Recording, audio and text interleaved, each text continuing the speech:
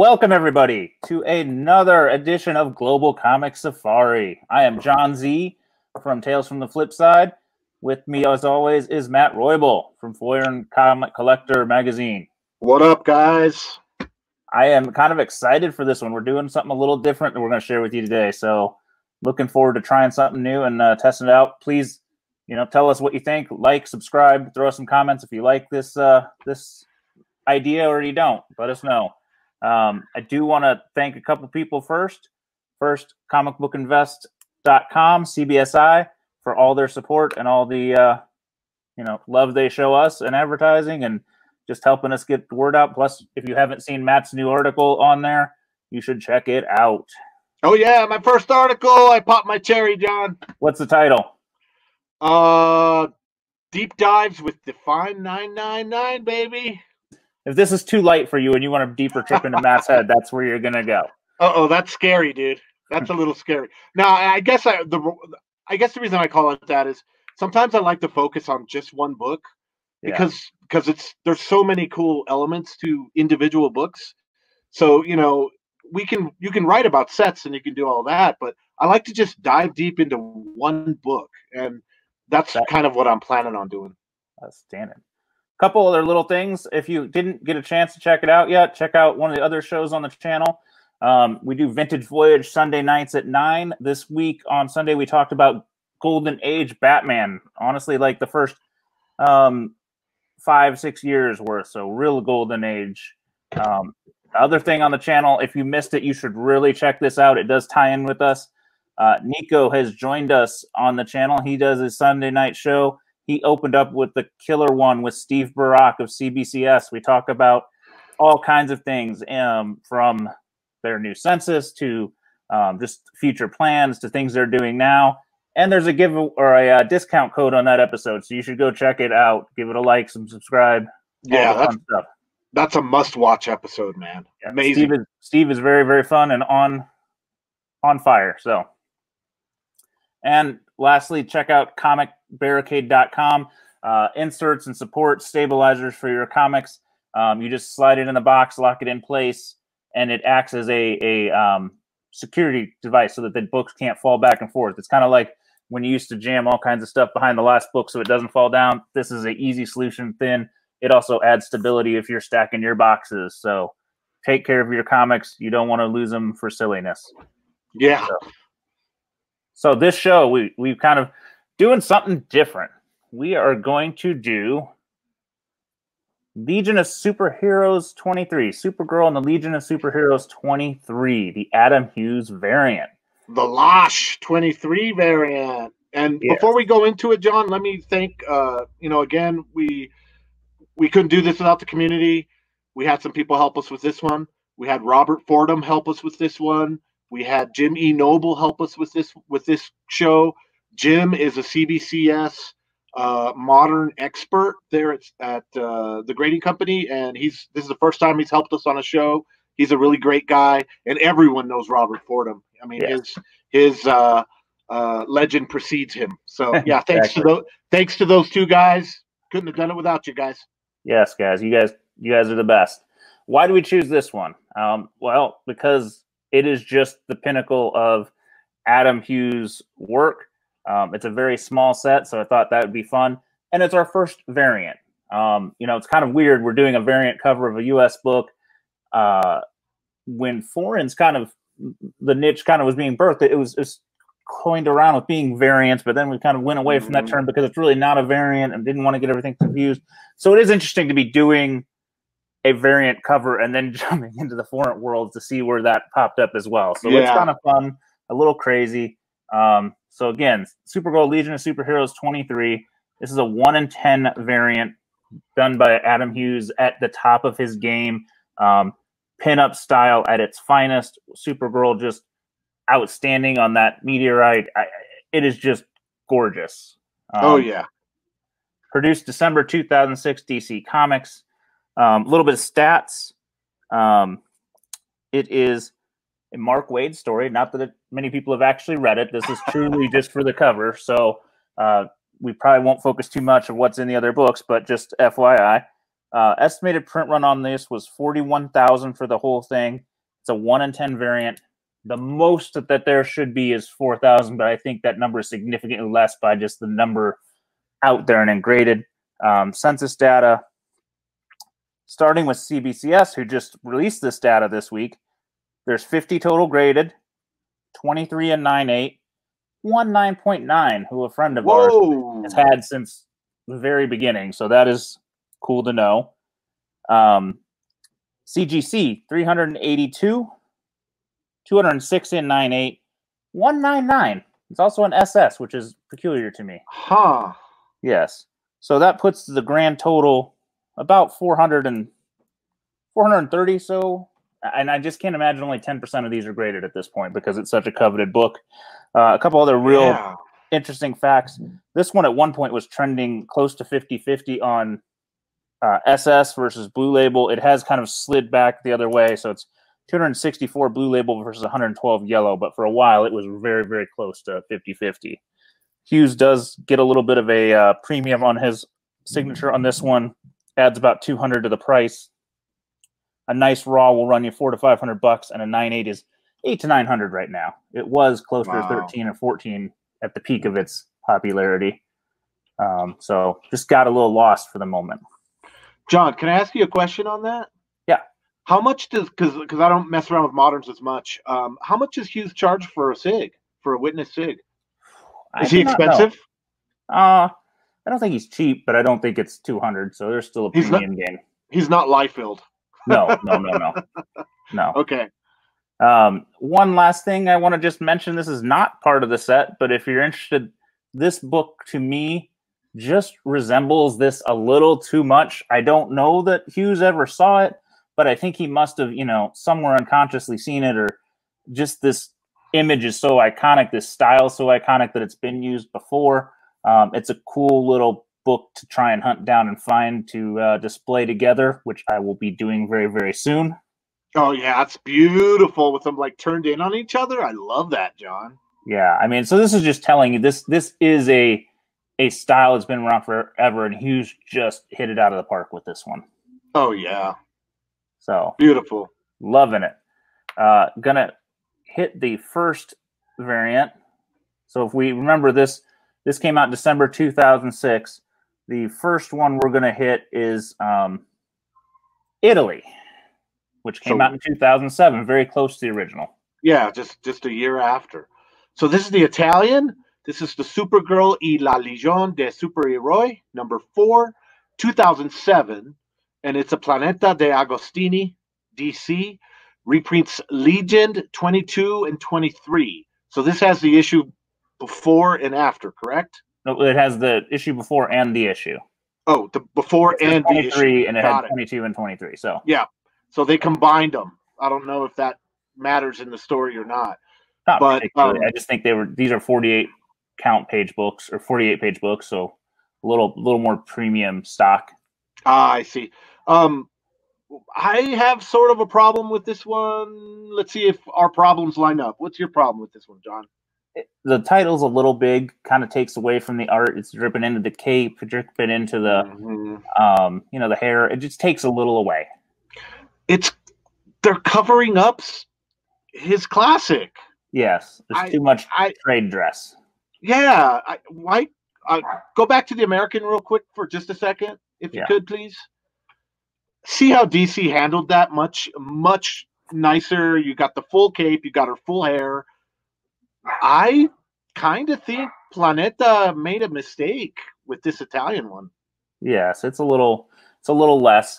One thing I will say is if you're looking for an affordable copy, all of these foreign editions are a little more reasonably priced, though. So if you're looking to get this art without spending $400, $500, you can usually find all of these in probably the $40 range, plus or minus. You may pay a little more for shipping if you're going international, but that's a ballpark for any of these.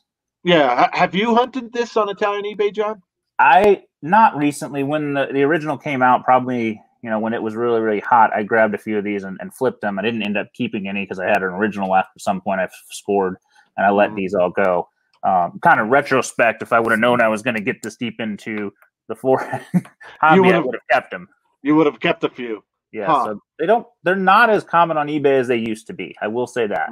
But you can find one or two, but it's not like you used to be able to find a lot of them. Interesting. Okay. So the other one that came out about the same time is the Spanish.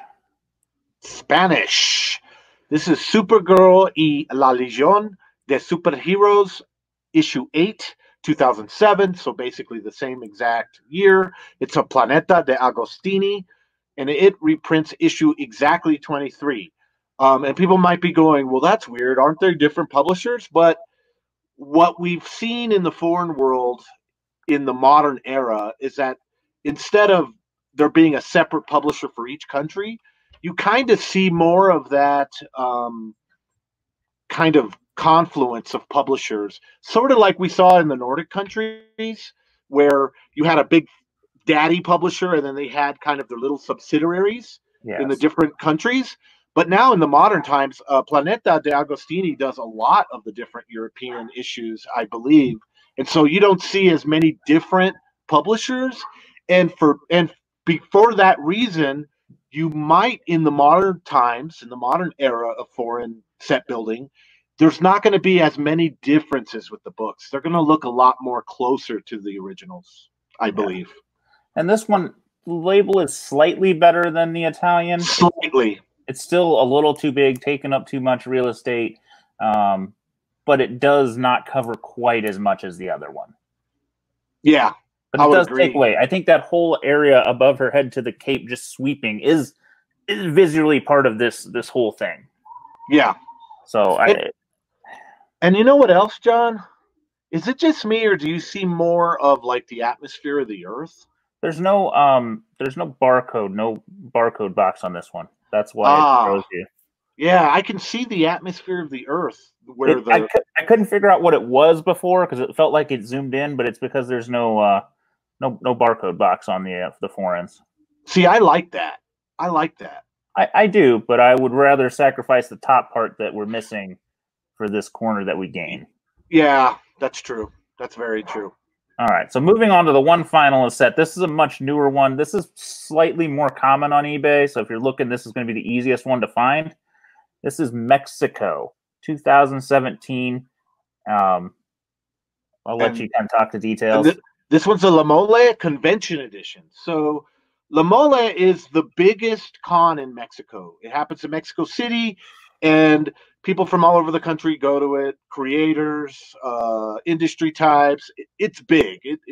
It's really big. And so you've seen a lot of these La Mole editions kind of pop out. They do a lot of reprints of hot variants. Of hot variants in popular books.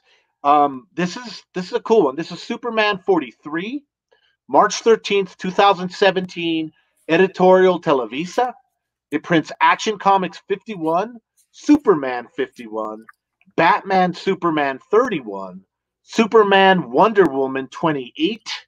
And so you get a nice little mix of stories in there. And this one's signed by Hughes himself. Yeah, best cover scan I could find was a Hughes one, so I went with it. But just to show off his iconic signature. Yeah, I like it. Very simple, but I can see why people like it. There's character to it. Yeah, he's not scribbling everywhere. It has a look. Definitely. It has a and I like this one's title a little better because you get the full scope of that beautiful flowing hair. We do cover up a little bit of the cape, but I kind of dig it. It's not bad. I think it's better than the Italian and the Spanish. The whole traditional flowing Superman image. Yeah. So that helps. The barcode at the bottom's a little smaller than the US. Mm-hmm. So you get a little bit of that there. So this is probably the best done of the three. I agree. I think so too. If you're just looking to get a copy, I would grab this one. It's going to be a little easier to find. I don't know the print run. I apologize, but you can usually find a few floating on eBay at any given time for $20 to $40.